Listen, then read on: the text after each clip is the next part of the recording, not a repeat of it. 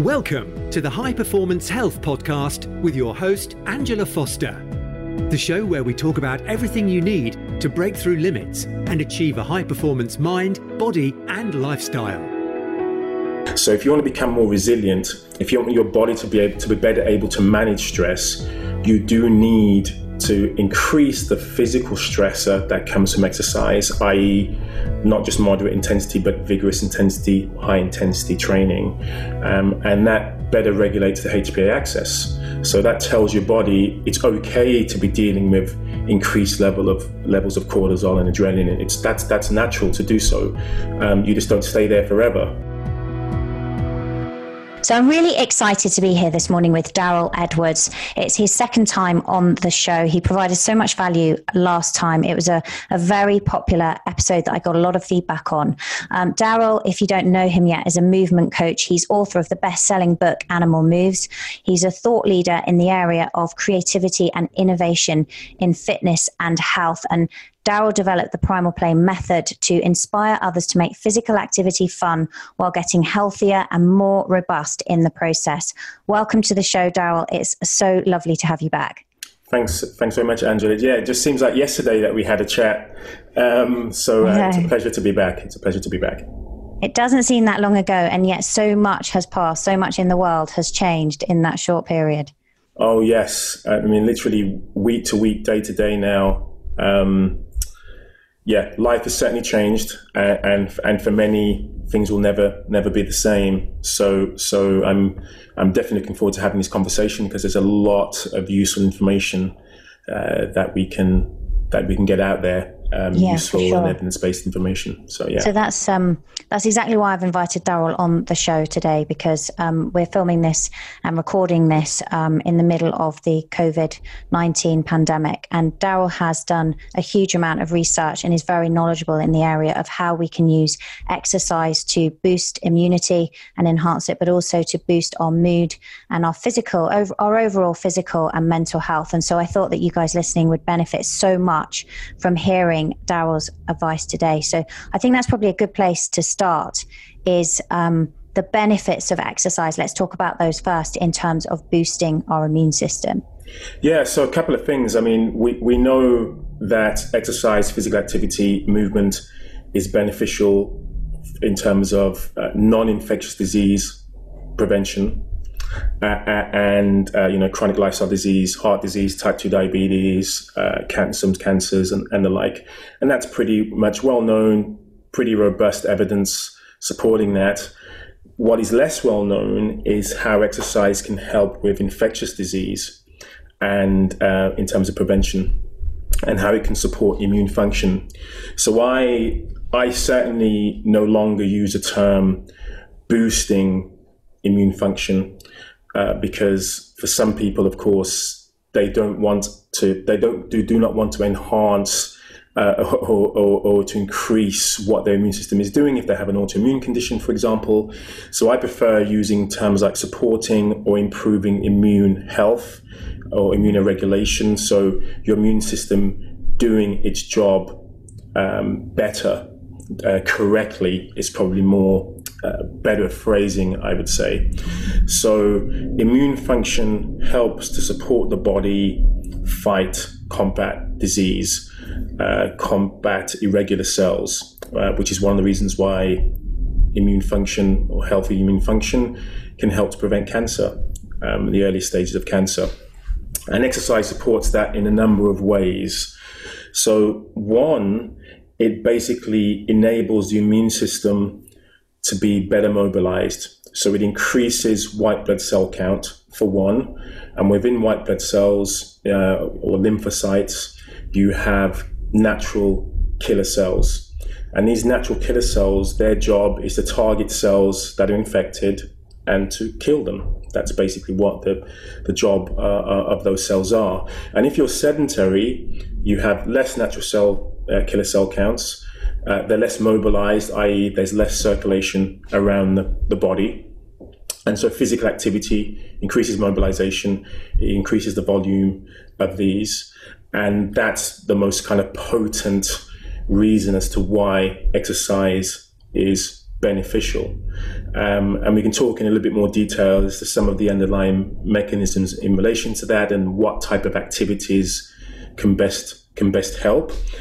But the background in relation to this is, given that many of us are self-isolating, we're social distancing, we're staying at home, and so in some respects it's an ideal environment to be in, to be more active. Arguably, I've got some time, I've got some space, I can get things done. Usually what happens after that honeymoon period of all the planning that you decide, I'm going to do my workouts every day, I'm going to do this. Actually, we get preoccupied with our worries and concerns, and we get into survival mode. What are the things that I have to do, what are mandatory, which are necessary for me to survive, to be able to look after the ones that I need to care for, to stay employed, or whatever it may be. So those activities tend to push physical activity and movement to one side. And for some people, their commute to work may have been in the most activity they would have got in their day. For some individuals. So if you've taking that away, then your sofa, your couch can be that you're kind of home for the day. You pretty much are there doing your work. You have breaks maybe to eat or to go to the toilet, and that's pretty much it. So it requires a lot of discipline to be able to craft lots of physical activity within your home that is going to be helpful. So I think there are two issues here. One is the importance of movement, not only for immune function, but also for mental health and physical health.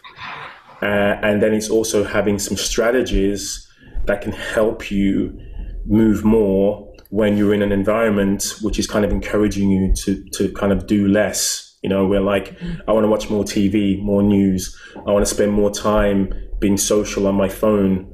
So, that's a strategy for me to be communicating with people and to keep in touch with people. So we're actually gravitating even more towards screens whilst at home, working from home, conference calls from home, et cetera, et cetera, et cetera. So actually more people are likely to be sedentary or more sedentary now than in recent history. And we know people in general are pretty sedentary anyway. So we're compounding that sedentary lifestyle with the additional burden of having to deal with COVID-19. So it's quite a concern. But the good news is, it isn't all doom and gloom. The good news is physical activity is something that we do have some control over. It doesn't cost anything, or it's minimal cost at best. You don't need any special equipment. You don't need to buy anything in. You just need yourself and some free space to be able to move. And within that, you've got a whole smorgasbord of activities that you can participate in. It doesn't have to be structured exercise. It doesn't have to be you trying to replicate what you do in the gym where you don't have access to that equipment, or you're not in a gym class. Oh my gosh, I can't do my spin class. What am I going to do? Actually, your imagination is the barrier, is the limitation. So whatever you can imagine that you can do in terms of movement within the space that you're in, that's what you're capable of doing, that is safe for you to do. That's what you should be exploring.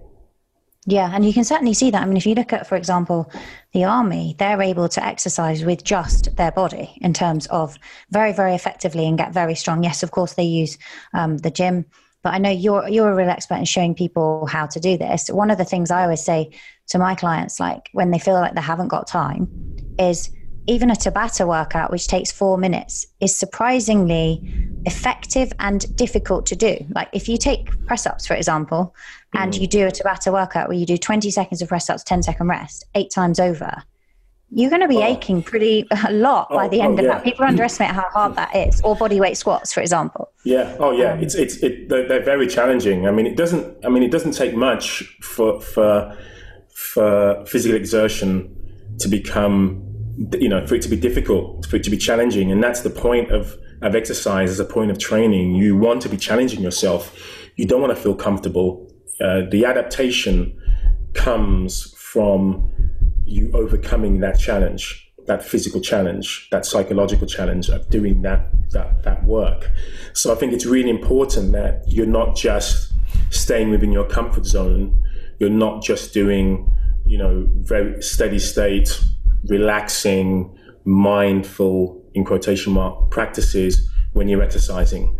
So don't, there's a misconception that the best way to reduce stress, to manage psychological stress with exercise is by doing those more mindful practices, Tai Chi, yoga, mobility drills, slowing things down, like relaxed breathing, diaphragmatic breathing. There's this misconception that that's the best way to manage stress. And it certainly is one way to do so. It's more parasympathetic.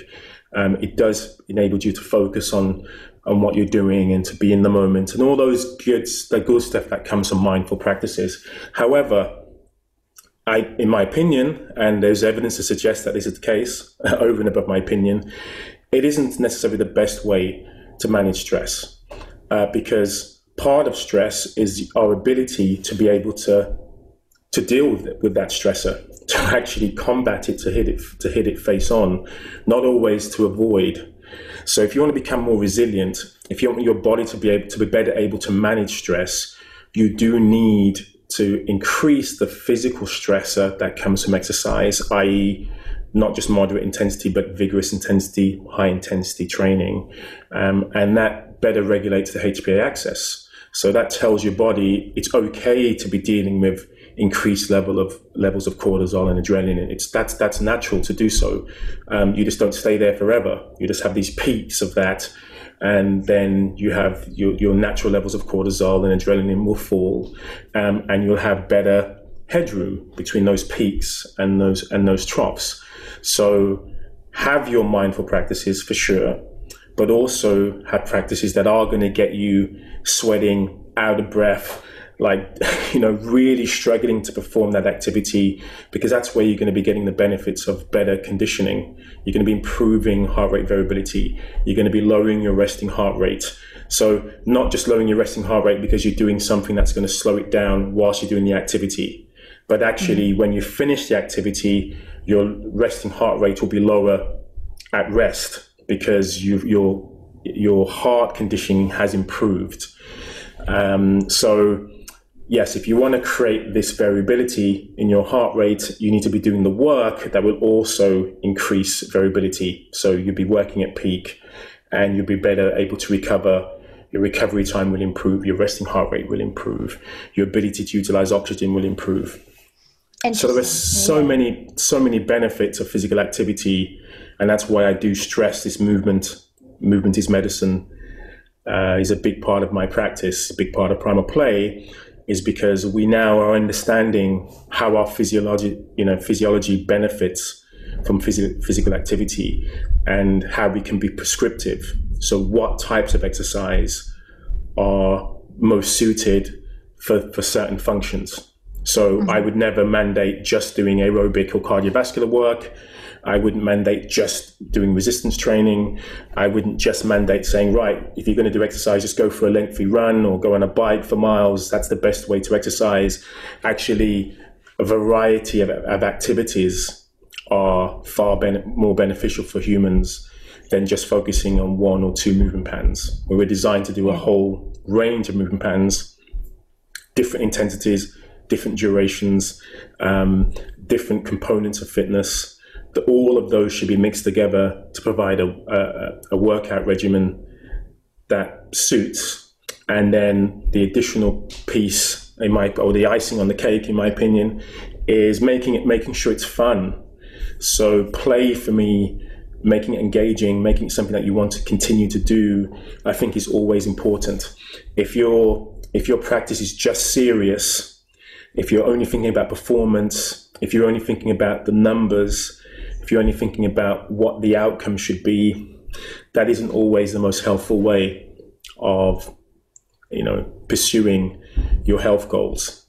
I would also say that enjoyment, satisfaction, instant gratification from your practice is also important, not caring about the numbers. I'll give you an example. Yesterday, I did about 45 minutes. It was 45 minutes of me. I put on my headphones. I listened to songs that I used to dance to in the early 90s that I loved pretty much on repeat. And I was like, it felt like 5 minutes actually. It was really, really difficult. I was really pushing myself, but I wasn't trying to push myself. I was just enjoying the music. But it was incredible. At the end of it, I was like smiling. I was like, I haven't felt this good for such a long time. And I wasn't exercising. I was just moving and having fun and reminiscing, you know, the nostalgia of what it used to be like, even comparing how I used to be able to do that all night. now I'm like, it's a little bit more difficult 30 years on, you know, like, but again, even that wasn't off-putting. It was, even that was kind of, I relished that, like, oh my goodness, this is part of that challenge. You know, I'm trying to, let's see if I can dance for this whole song without stopping. Even if I stop, who cares? You're catching a breath. That's normal to do. You know, there's nothing wrong with that. You know, this is not a fitness test. This is just enjoyment. But what was incredible was that 45, 50 minutes. I know I want to continue to do that. So, you know, I still felt a little bit sore.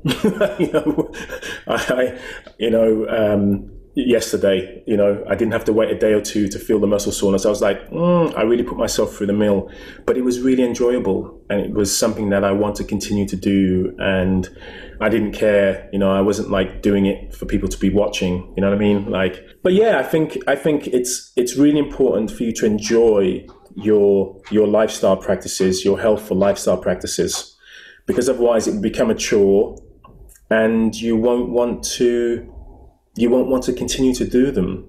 So I think it's important for you to have, you know, like a recipe, a list of recipes, you know, some choices of activities that you can do. And my book, Animal Moves, and my Animal Move range of products and decks, they explore that, the opportunities for movement that are not just your typical, as I say, go for a run, do some push-ups, do this, do that, done. Actually, there are so many things that you can do by mimicking the animal kingdom that will allow you to express yourself through movement, will allow you to challenge yourself, will allow you to move in different ways that are helpful for the body and the mind, will allow you to be engaged, will allow you to be mindful even when you're going full tilt.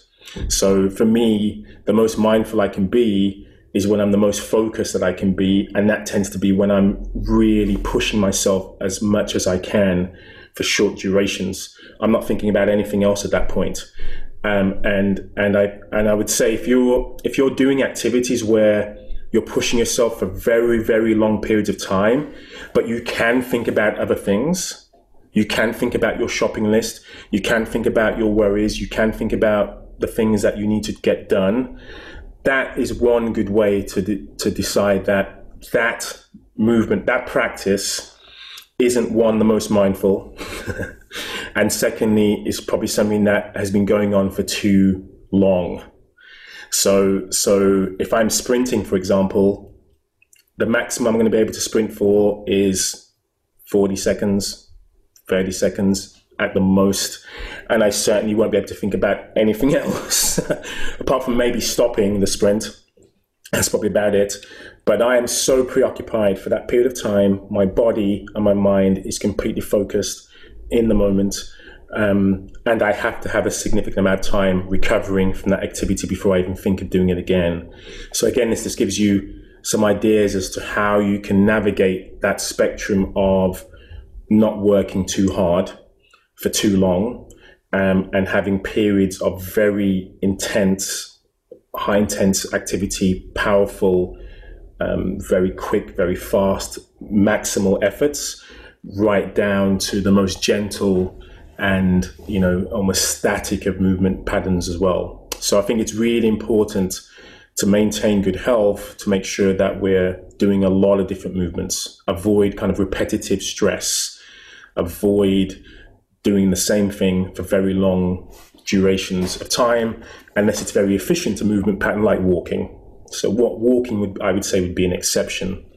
It's interesting you say that, actually, because I know from my conversations with Ben Greenfield, he makes it quite clear that actually our endurance should be being built all day long. So like at the moment, I've just literally before we started this done a HIIT workout. So now I'm going to take some time and I might sit for a bit, but then I've got an underdesk, and I'm not saying everyone has to get it, an underdesk treadmill. I might then be standing and walking, but certainly with my overall steps, I try and build that and get somewhere between sort of 15 and 20,000 steps in a day, just through, I'll run up the stairs to go and get what I need.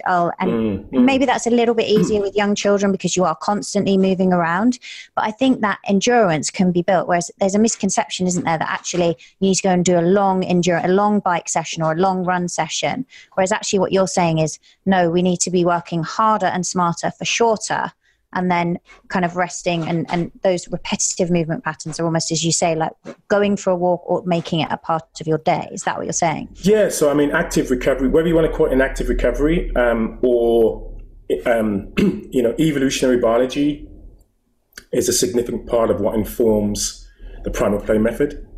And so if you look at human beings, if you look at what is efficient for us as humans, walking is very efficient. It's low risk. It's only about 10% more exertion than standing.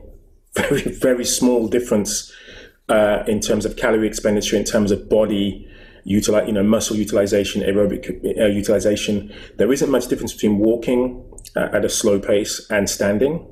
And so we're designed to walk for miles and in a day. And when I say miles, I'm talking like 30 to 40 miles was not uncommon for our ancestors to cover those sort of distances with young children, with the elderly within a tribe. This gives us an idea of what we're capable of doing.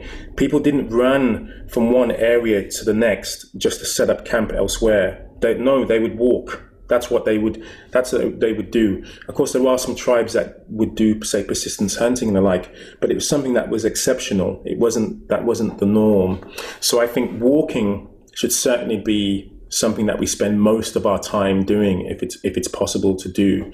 And of course, if you want to do other movement patterns like running or getting on a bike or swimming and the like, then yes, surely do those, but just be careful about not overdoing it. Because something like comparing running to walking, running for humans, there are some advantages in terms of what makes it more efficient for us to run than other animals, but it certainly isn't as efficient as walking. It has a significantly higher impact on, our muscles, our joints, muscles, our bones and our joints are significantly impacted. There's a significant increase in risk of performing those activities, which many runners will be aware of. So yes, there are benefits, but there's also a cost. And I think with any physical activity, we have to weigh those up. And so I personally would rather spend my time doing higher intensity work, which will still benefit our aerobic system, will still benefit us cardiovascularly.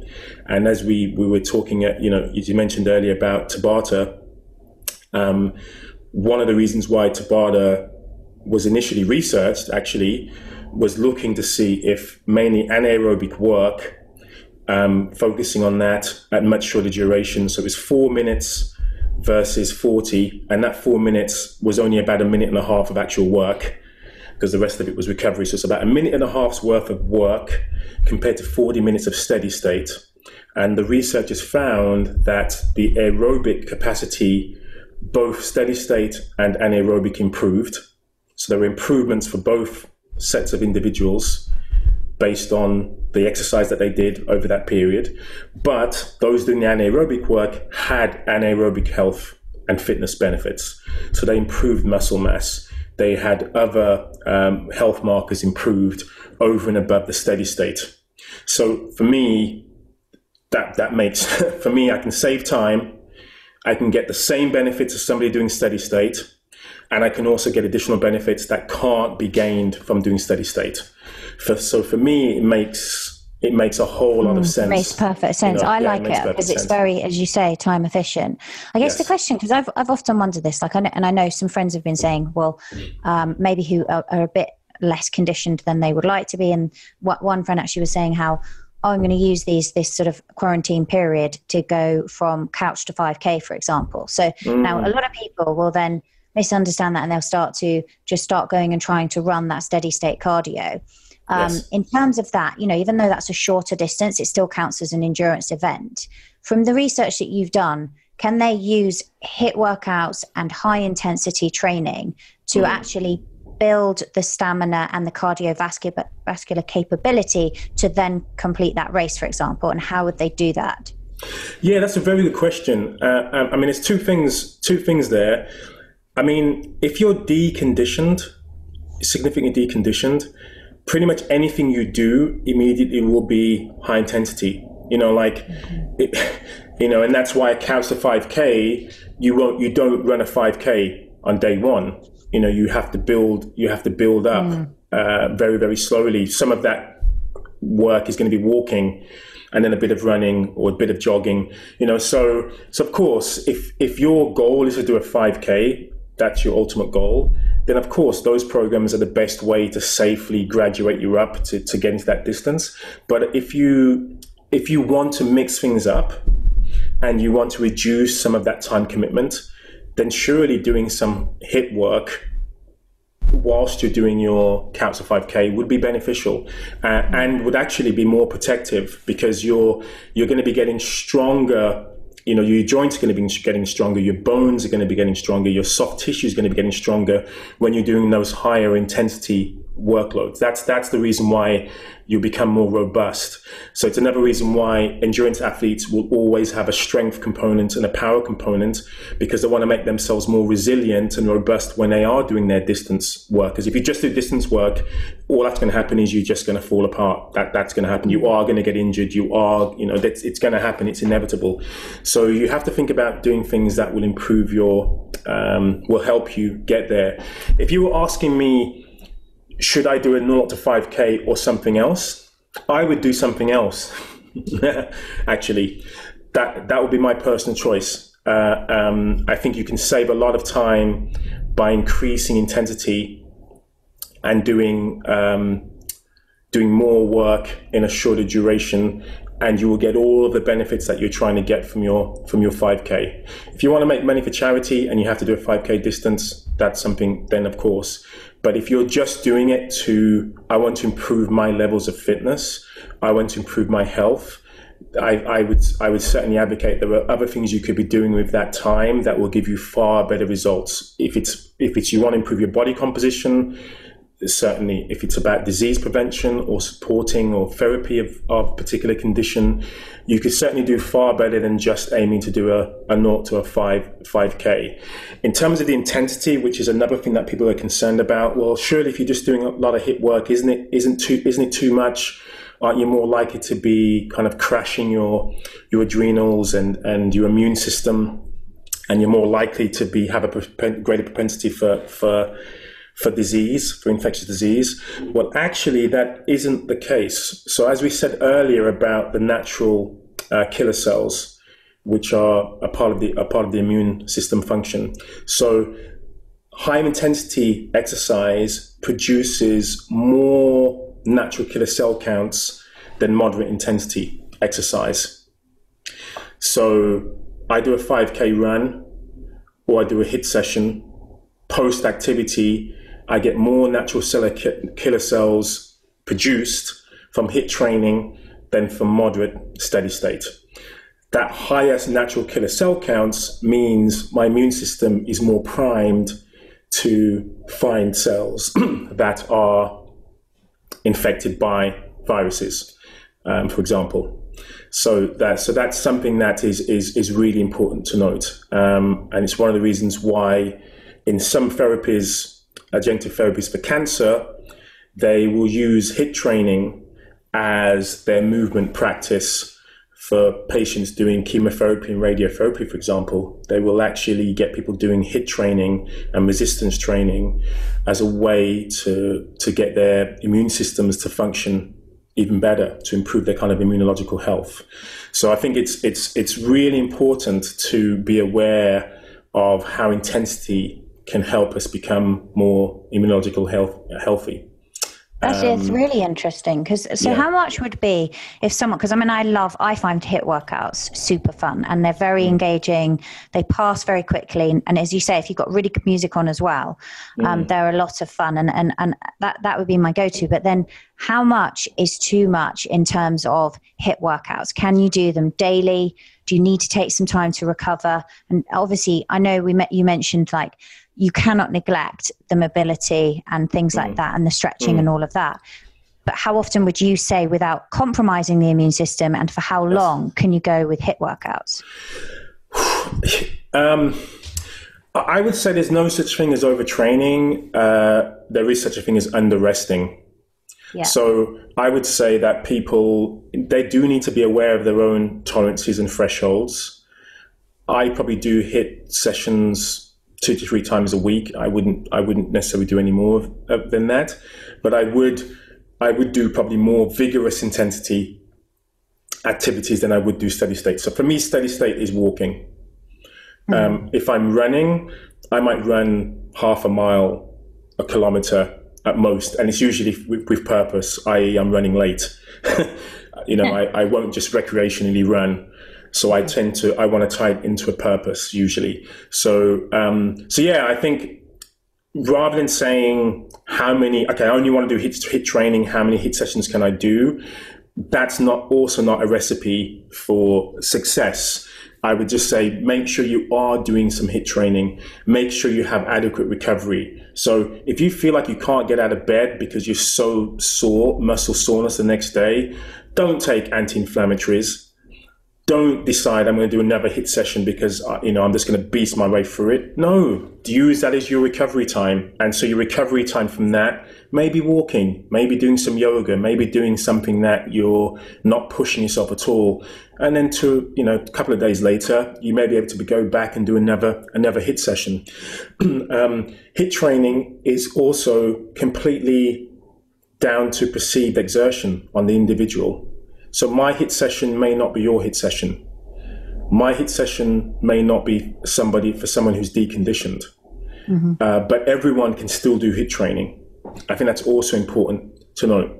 Somebody who's deconditioned, who stands up and sits down 10 times quickly, that could be a HIIT session for them. If you and I did that, wouldn't do much for us. We could probably do another 90 of those without a problem. But somebody's deconditioned, them doing that 10 times and then resting for 20 seconds, that could be one cycle of HIIT for them.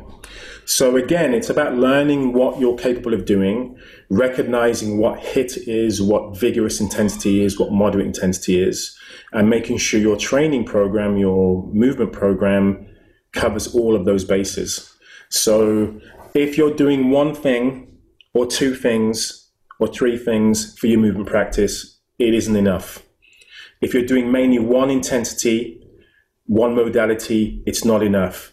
You need to be having a broader spread. If you're only doing Olympic lifting, if you're only doing weight training, if you're only doing yoga, it isn't enough. And doing more yoga, doing more Olympic lifting, doing more weight training is not enough either. It's about doing more of other things that would be better improving your health. We will reduce the risk of injury. We'll make sure you're covering all of those bases in terms of health and improving your physiology. So that, if we talk about now, obviously people are at home, so they may have minimal equipment. If they're trying to build a weekly plan that they can do, and I'll obviously in the show notes, I'll link to all of your packs and things that you have on your website as well, because you have lots of ideas for making it really super fun. Yes. But if we want to give them some things that they can take away immediately across 7 days so that they can enhance their metabolic and physical and mental health. Yes. How would they structure that? You've mentioned that they might, do 2 or 3 HIIT sessions. What would they do on the other days, for example? For those that don't know, HIIT, I think pretty much everyone does, but HIIT is high intensity interval training. So it's interval, isn't it? It's going hard, rest. Yes. On a cycle. That's right. That's correct. Yeah. So in my book, I suppose I should probably have an opportunity to plug my book. So my book, Animal Moves, has a 28-day program for beginners, intermediate, and advanced. So in other words, if you're a beginner, you have potentially 12 weeks worth of workouts to do. And within that, I structure each week in a way that takes people through all the different intensities, different durations of work, in a very well-rounded, holistic fashion. So I would say for most people, make sure you have 1 or 2 HIIT sessions a week, and those HIIT sessions shouldn't take more than 12, 15 minutes total time, 20 minutes maybe of total time. And that total time, of course, you're not working out for 20 minutes. You might only be working out for, say, 8 minutes and resting for 12 if it was a 20-minute session. If you're doing a 4-minute HIIT session, then you're working for about 1 minute, 20 seconds, and then the rest of the time is rest. So I think that's really important to know. When people say they're doing a 40-minute HIIT session, they're lying. They're lying to you. It's not possible to do a 40-minute HIIT session. So remember the comparison of the Tabata research. It was 40-minute steady state, about 65% of maximal effort, versus 4 minutes of 20 seconds work, 10 seconds rest. So it's 2 minutes 40. I should say 2 minutes 40, and the rest was rest time. That was the comparison. So go for HIIT, which is maximal effort, very short duration, making sure you have adequate recovery time during that session. 1 or 2 sessions should be resistance training. Mm-hmm. For resistance training, whether it's body weight or using additional weight, make sure it's compound movements. So compound movements basically mean multi-joints. Multiple muscles are being used. So squats, deadlifts, push-ups, those type of exercises are the ones you should be focusing on for resistance training. So on the resistance training, just to clarify there, this is in addition to, because obviously as part of a HIIT workout, yes, you might well be doing some squats and press ups, but you're saying separate to those sessions, you want to do yes, ones where your heart rate isn't, it's going to elevate anyway, obviously, because you're doing compound movements, but you're not deliberately setting out to get your heart rate very high. Here, what you're focusing on is the strength work of actually physically doing the squats. Is that right? Yes, the strength work. So you'll be slowing things down. So if I'm squatting with HIIT, I'm not doing slow squats. No, I'm going as fast as I can. Still want to maintain good quality of movement, and good form, of course. But I'm trying to go as quickly as I can. I want to get out of breath. I want to go for maximal effort. I want to feel as if I can't go on. That's what you want to be doing with your HIIT sessions. With resistance training, true resistance training, because of course we have to remember that it's impossible just to do 100% resistance training. You're still using oxygen to supply fuel to the muscles. So there's still going to be some aerobic work. There's going to be some cardiovascular work, but it's a much lower weighting of cardiovascular work. It's going to be mainly weighted towards, moving your muscles and your joints in a way that is going to be building lean muscle mass. I suppose that's what you're focusing on.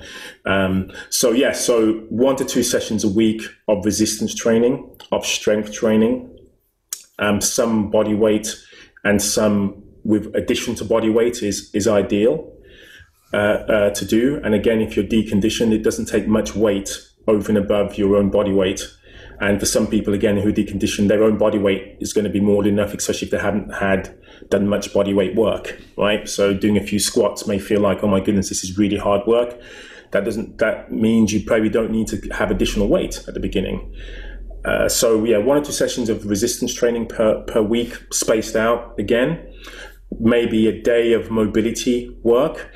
And, mobility work sounds fairly complicated, but pretty much anything that's just going to be kind of loosening you up, that's going to be really focusing on the joints, going to be really focusing on range of motion. So if you're feeling tight and you want to loosen things up, and I would say that's far more beneficial than doing a stretch session, because with mobility, you're trying to take your movement from the start to the end point, and working through to the end range of motion. So mobility drills, 1 or 2 of those, and a day of rest to fully recover and not do much apart from walking. And all the mobility stuff is in your book as well, is it? So they've got all the drills in there. Yeah, I have mobility work, I have balance work, I have agility, speed work, I have high intensity work, I have isometric work. So isometric work is basically where you're just supporting your body weight in a static way. So the classic example of that would be like a plank. I don't have any planks in my book, but that gives you an idea of what an isometric work is. So isometric work is where you're literally are not changing the length of the muscle, and you're maintaining tension as you're supporting yourself. And even just isometric work has other health benefits over and above other types of activities, which is why isometric work is still important. So some people say, why would I do that when I could do movement? I could actually be moving. But just like static holds. So it's like standing against a wall in a static squat, for example. Yeah, standing in a static squat, pushing against something, holding a squat, holding the bottom of a squat, not relaxed. So anything like that. There's lots of isometric holds. I have I think about 20 or so in my book of different kind of poses. Where you're holding different body positions, and the stabilizer muscles, that's one of the benefits you basically get the stabilizer muscles working. You're getting better core stability, you're getting really good kind of control of the torso and improvements in posture. So there are all of these benefits. The kind of slow twitch muscle fibers that are responsible for posture, they are actually really engaged. The stabilizers that support the bigger muscles that we like to work, the stabilizers are working. So if you don't do isometrics or you don't do anything resembling that, you may be missing out there.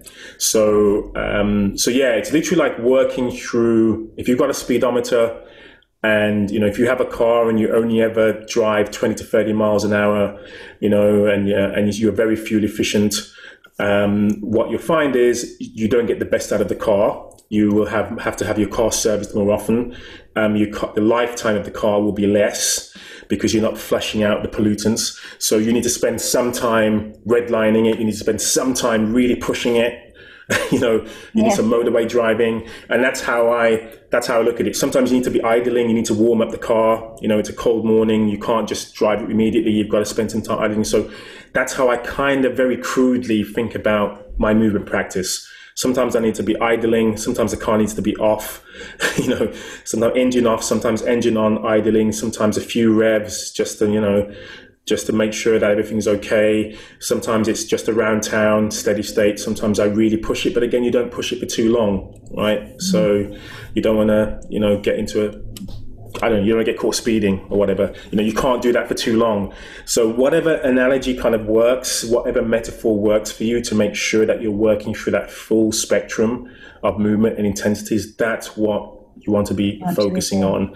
And make sure your movement, probably the last point is, make sure you have some movement which is kind of three-dimensional. So not just forward, back, up, down, but we have two other planes of motion. So sagittal plane is what most people tend to work, up, down, forward, back, kind of in this kind of straight line. But you also have lateral, which is kind of frontal plane, kind of left to right. And you also have transverse plane, which is kind of rotation. So rotation actually gives you the most power. The most powerful of movements usually involve the transverse plane. So when you see somebody throwing, like a javelin, for example, they don't throw like this, right? They have some rotation as they throw. A boxer doesn't just punch like this. If they want power, they kind of come around, they rotate, they use their hips. So having that type of work is also important. So if you're a runner, again, you might just be running very efficiently in a straight line because you don't want too much rotation because that's inefficient for running. But you're also losing out on a lot of power that your body can generate. So my book, it's difficult just to talk about this. I think people may need to have some sort of instruction or to experience other movement patterns which will allow them to feel the difference. Now I understand why Daryl is doing this. Now I understand why he does crawling patterns, because crawling basically covers, like a bear crawl, covers all three planes of movements in quite an exaggerated fashion. So it's sagittal, it's lateral, and there's also some rotation. There's transverse plane. So crawling patterns, quadrupedal patterns are very important for the brain and the body. Your brain has to really think hard to maintain coordination. And that's why dancing is quite important. Great for cognitive benefits, reduces cognitive decline. It's therapeutically used for early onset Alzheimer's, for example. Dancing that challenges, changes directions, twists and turns. These are the reasons why I advocate a lot of these modalities. So it's more than just fun. Yeah. It's also ensuring that you're getting maximal health benefit. So if it only satisfies the fun element, it doesn't mean you're going to be getting the health benefits necessarily. Me rolling in the grass may be a lot of fun. Me blowing up balloons may be fun, or whatever. They're fun activities, but we need to be ensuring that we're getting the health benefits. We are pushing. This is encouraging ourselves. BDNF, presumably, as well. Certain types of training will encourage BDNF as well. Yes, for sure. To function further. Yes, so one, you're increasing basically circulation, oxygen to the brain. Yeah. You're increasing hippocampal volume. So basically you're getting, your brain basically increases in size with physical activity. And also when you have new improvised movements, so like when you're learning a new dance, for example, when you're learning dance steps, when you're learning a new movement pattern, that is significantly increases BDNF. So it's like, brain grow, it's like fertilizer for the brain. And it's one of the only activities proven to be successful in increasing BDNF to the brain is physical activity. And what is worth remembering is that once you have control of that movement pattern, you have much less BDNF. And this has taken me many, many years to recognize the value add by doing these things. It isn't just, hey, let's just have some fun. There's something very serious about this. And it's something that is often overlooked by many of those who practice, who physical activity or fitness instructors. They just focus on, just do some movements. Just do these exercises, get out of breath, job done. There's a whole other ranch of stuff that is largely ignored, but has a significant research base. So that's where my interest is. Yeah, that's very it's not just about looking good. So that's basically learning new things, isn't it? And you can do that by doing a new sport. Yes. You can also, I find, use time is quite a good way. So this morning I was doing just simple jumps over a step from side to side. So one foot on the step and then swapping to the other foot, but timing how many I could do within 1 minute. Yes. And what's interesting is every time I do it, as you say, I'm going to get better and better and I'm improving. So, I was kind of getting close to 200 within 1 minute today. But what was interesting was that my brain fatigued faster than my legs. Yes. So it was like all of a sudden, and that was the balance, it was like actually after that many, it was like I'd almost lost the proprioception of where my feet were going to go. Yes, but then as you say, the benefits for my brain, in addition to the physical conditioning, must be very good, right, in doing that. Oh, yes, for sure. A little competition with yourself. Yes, that's a really great point. And I often, usually in group settings, but I do this myself sometimes, is just do calculations. Do some mental arithmetic whilst you're doing an activity. So if you're doing 10 repetitions, I may count in fours, like 4, 8, 12, 16, and so on. And then when that becomes really simple, and then you'll notice when you're trying to do that, you're like, oh my gosh, I'm losing. Why can't I add 4 onto the previous number? And then that becomes easier. So then you might do subtraction of 4s, go from 40 to 0, minus 4. And it's incredible how much more difficult those activities become. But you're creating this kind of dissonance between what the brain is trying to do, which you could do very easily normally, and in your brain trying to control motor function. And it definitely demonstrates how difficult it is to control movement. It isn't as straightforward as we believe it is. And so we have this emphasis on cognition being, focus, mental focus and concentration, and that's really working the brain. But you'll see that actually movement significantly works the brain. And there are fMRI scans that prove that fact. People's brains light up based on movement. But so I think it's important to be aware of these benefits, not just for immune function, which of course is a primary focus for many of us right now, is supporting immune function, but also it's reducing the risk of secondary complications. So, we know that most people who are dealing with COVID-19, most of those who are facing the worst of COVID-19 tend to have secondary complications. Other health conditions, high blood pressure, high, insulin resistant, and so on and so forth, cardiovascular disease. So physical activity is one of the best ways to prevent some of those secondary conditions. It helps with lung function, so it's all important. It doesn't mean there are any guarantees, but it does reduce the risk of hopefully the worst of what COVID-19 has. And even if we don't suffer from COVID-19, there are so many benefits of physical activity anyway, improving your mood, reducing problems of anxiety. Some of us can't go outside. So if you can't, you need a way of being able to kind of getting rid of some of this nervous tension, just being indoors and feeling stir crazy. Exercise is one great way of doing that. And with as I mentioned, my 45 minutes of dance, oh my goodness, I could have been anywhere. I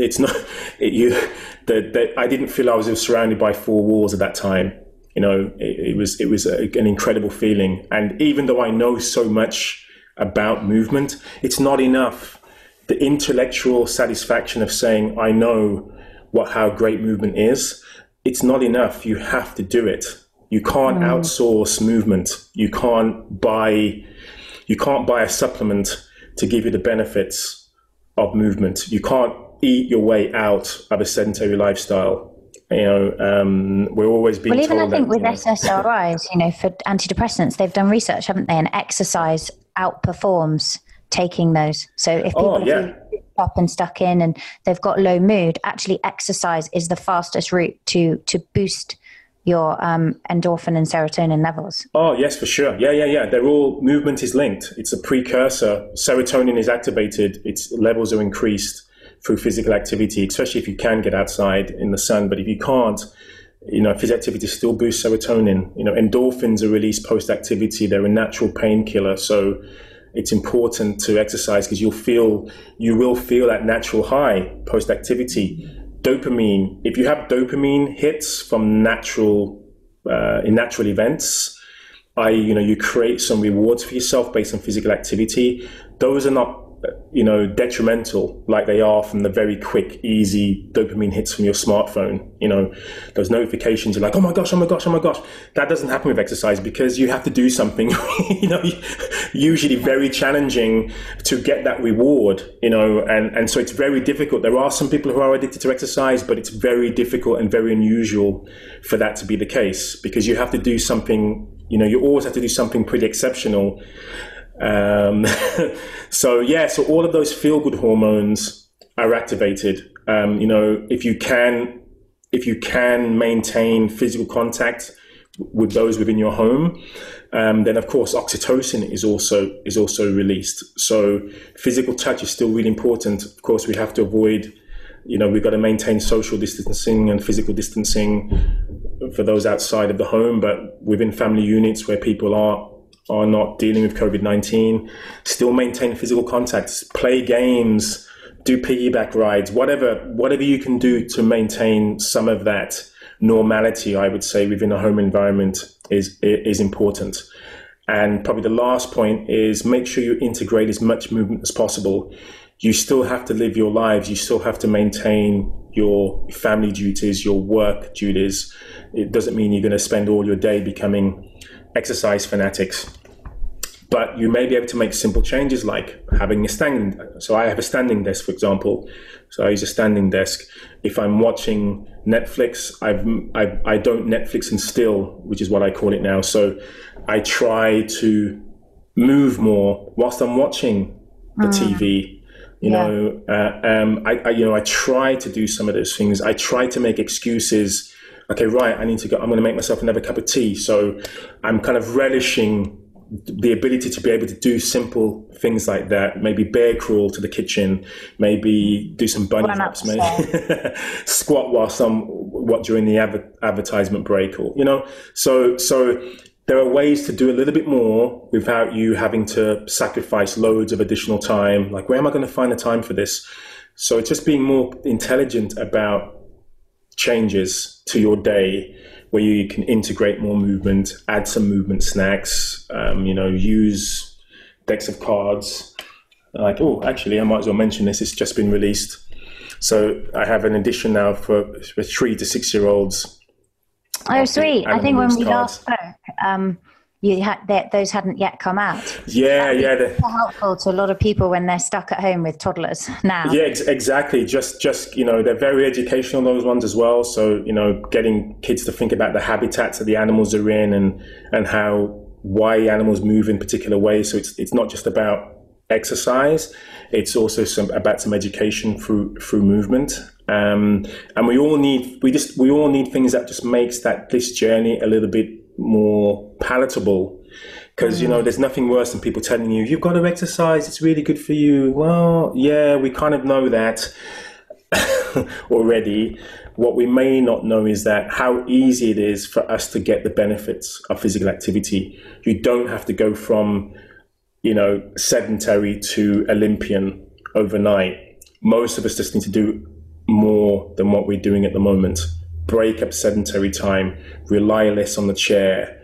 It feels good sitting down, but it increases your risk of low back problems. You find it difficult. You feel more lethargic. And so after a few weeks of sedentary living, people really we feel it. Right? We know we don't feel good. And if they don't have, they don't necessarily want to go and buy a standing desk. Like what I have is, it's an attachment called a yo-yo, which is great because you stick it on top of your desk and then you can basically move from seated to standing whenever you want. And it's very smooth transition. I can link to it in the show notes. It's called the yo-yo. Yeah. And it's amazing. So then you can keep going between sitting and standing all the time. Which is great, and I mean that's probably even better, to be honest. To be able to go from sitting to standing. So yeah, I think more movement is important. So if you're just standing, again, you're kind of defeating the object. Of course, it's better than just sitting all day, but you want to be moving. So I quite like standing because I can't stand still. I feel kind of uncomfortable, so I'm always shifting around. And so yeah. So I do have a deck of cards for office-based workers. So if you are at a desk and you want to do things that are not just stretching the arms or whatever, then I have lots of ideas that you can do whilst you're working without being too self-conscious about doing it. You don't have to get changed into kind of fitness gear in order to do these activities. They're more kind of movement snacks. So 10-20 seconds of doing something, and you can get back to work. So anything that breaks up. That's the perfect time to learn them. That's the thing, because people exactly. are at home. Perfect time to kind of. Yeah, you can do that anyway. You don't have to be embarrassed, so you can master them. Quarantine period. And then if your kids are at home as well, they can probably join in. So yeah, exactly.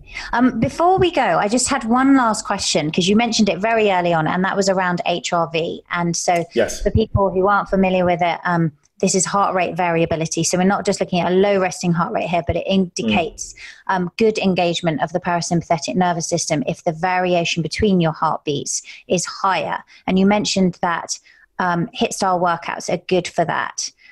Yes. So I track it on my Oura Ring. You can track it with some apps, just with a simple heart rate monitor, for example, in the morning. Is it mostly HIIT workouts that you can attribute to improving that, or what's the best way to enhance HIV, would you say? I would say, again, physical activity is one of the best ways. And any activity is good activity, in general. So HIIT.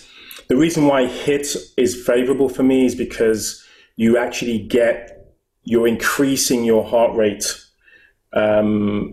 peak heart rate, maximal heart rate you're physiologically stressed significantly for brief periods of time, and that better enables your body to differentiate between real stressors and just life. So there's this misconception again that if you have if you're just kind of blissed out, really chilled all of the time, and you have these like really almost like a flatline HRV, that's not a good position to be in either, right?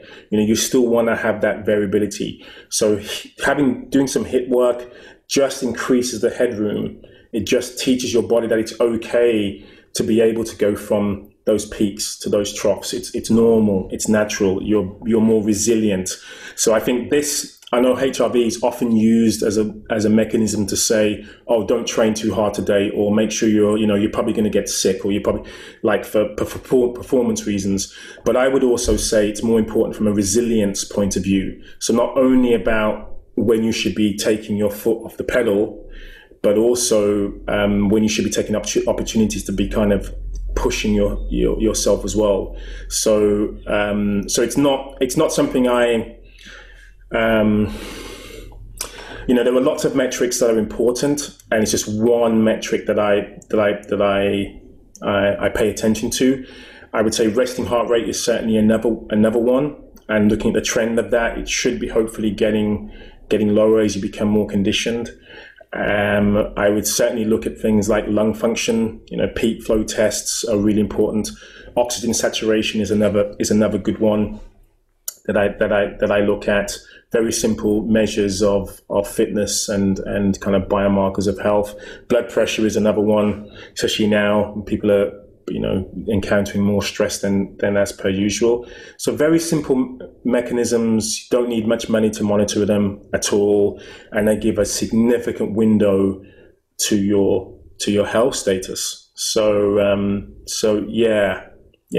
Yeah, and they're all, as you say, they're all very affordable in terms of like a blood pressure monitor off Amazon is not expensive. The pulse oximeters, I think you can get them for like £15 or something. It will tell you what your blood oxygen is. Exactly. Super cheap.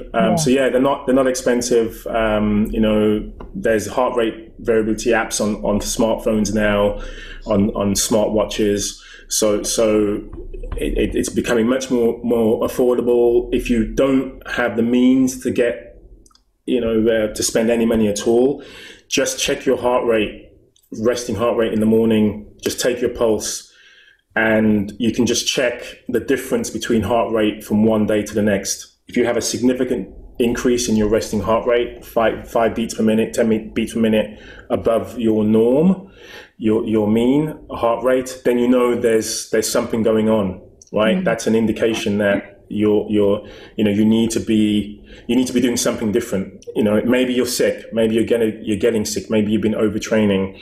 So there's very simple, even simpler ways for you to be, kind of like being able to determine kind of what's going on. Stress is something that we don't always feel. It's known as a silent killer for that very reason. Often when we feel stressed, like, oh my gosh, I feel stressed. That's usually not when it's problematic, actually. When you're feeling stressed, it's usually because your body's telling you need to be doing something. You need to change either the environment or your approach to that to feel better. It's when there's just this low-grade stress in the background that you have no awareness of, that's kind of just eating away at you. That's when it's dangerous. That's when it leads to chronic disease. So your resting heart rate is likely to inform you of those type of issues. You haven't been sleeping well. You'll know that in the morning when you take your resting heart rate. You're recovering from illness. Drank too much the night before, it would go up quite significantly.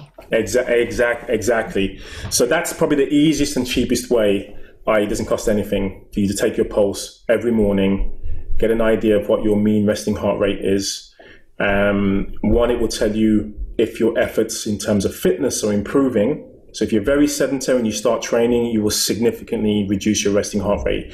Once you become conditioned, it's gonna plateau at some point. You'll hit the floor at some point, but you can use that information to say, normally I'm 45 beats per minute resting heart rate. Why am I now 55? There's something not quite Right. Just as an anecdote, my resting heart rate used to be late 50s when I used to be very deconditioned. Now I can be like 34, 35 BPM. Some mornings I kind of hover between 34 and 38. Of course, that can be a worry. So I did have quite a lot of tests done. My doctors were quite concerned when they did an ECG, and were like, "Oh my goodness, don't do anything, sir, because you might keel over." But fortunately, I got an all clear, and it was just based on a healthy heart, a well-conditioned heart. So that shows what would you say to people difference. How long they can expect, like the period of time, if they were exercising regularly, how sort of quickly they can lower their resting heart rate and improve their HRV? Oh, I mean, a matter of weeks. If they have a sustained practice with adequate recovery, certainly within a matter of weeks. Especially if they've been deconditioned for a long time, certainly within a matter of weeks. If they had a prior, if they're conditioned at some point in their life and they become sedentary, it might take a little bit longer, but they'll be going back to pretty much what they were previously. I think what's key is you just don't burn yourself out immediately. That you don't start off and try to climb Everest. Just be very methodical about how you start this, because you want to continue doing it.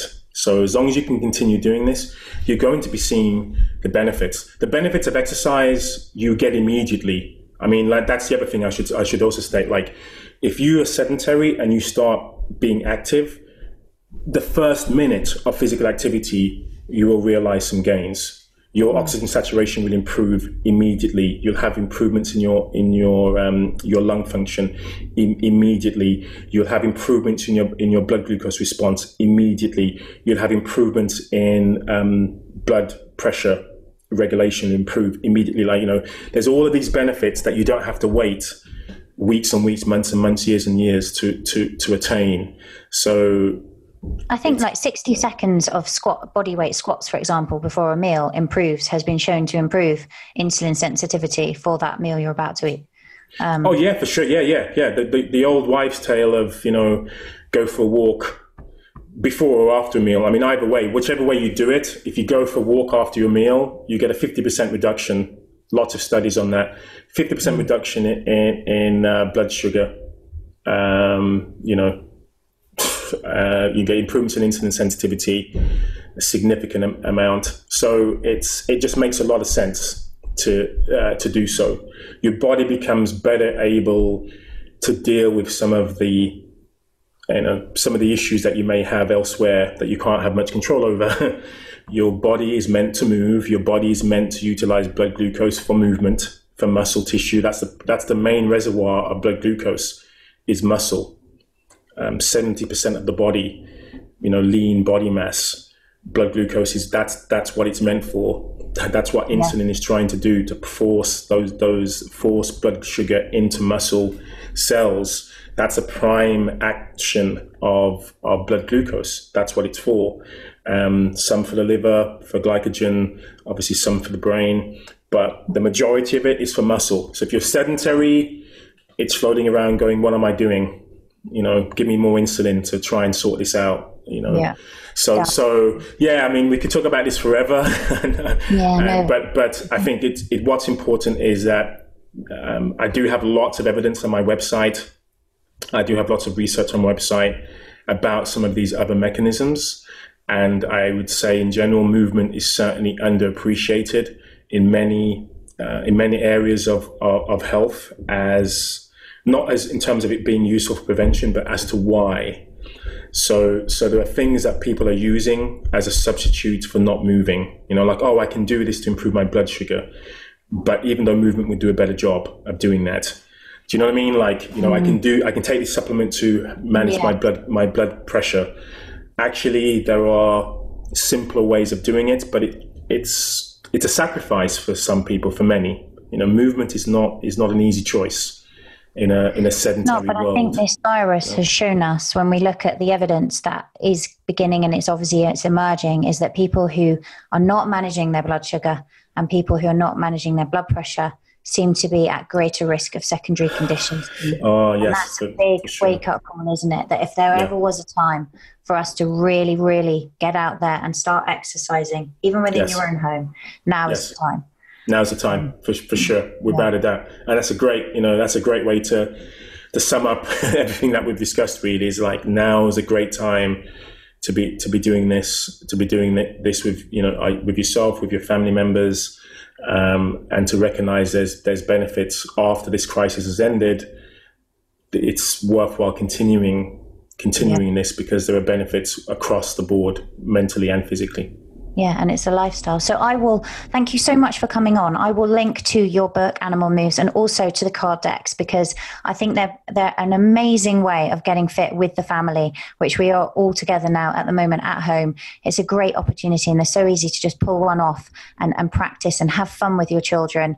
And also your book very effectively, as you say, takes people through the beginner, the intermediate, and the advanced stage. There's something in there for everyone. So I'll link to those. Your website is primalplay.com. Primalplay.com. And I actually recently posted a blog post on exercise and immune support. So if people want to dive in a little bit more into the research as to why it's beneficial, and learn, discover some of the buzzwords around around the immune system and immune function, then please feel free to do so. So I'll send you that link as well, Angela. Brilliant, perfect. Yeah, and I'll link to that as well. Amazing. Thank you so much. And you're pretty active on Instagram as well. Is that the best platform for them to engage with you on? Or yeah, Instagram is certainly the best. I will be doing some at-home workouts, doing some live streaming in the near future. So by the time your viewers see this, that may be available. But yeah, so I'll be doing definitely working on some additional resources of fun stuff that you can do at home, fun but effective, and just to give people more ideas as to what they can do. So watch this space. So Instagram, I'm known as the Fitness Explorer, so you can seek me out there. And if you just search for Daryl Edwards, Darryl Edwards on Google, then you'll find out stuff that hopefully it's all good. Yeah. Amazing. Well, thank you so much again. I'll link to all of that in the show notes. And thanks for coming on the show. And stay healthy. Stay healthy. Stay safe. Thanks for listening. Remember to review and subscribe. You can grab the show notes, the resources, and highlights of everything Angela mentioned over at angelafosterperformance.com. You can also snatch up plenty of other goodies, including the highly helpful Angela Recommends page, which is a list of everything she personally recommends to optimize your mind, body, and lifestyle.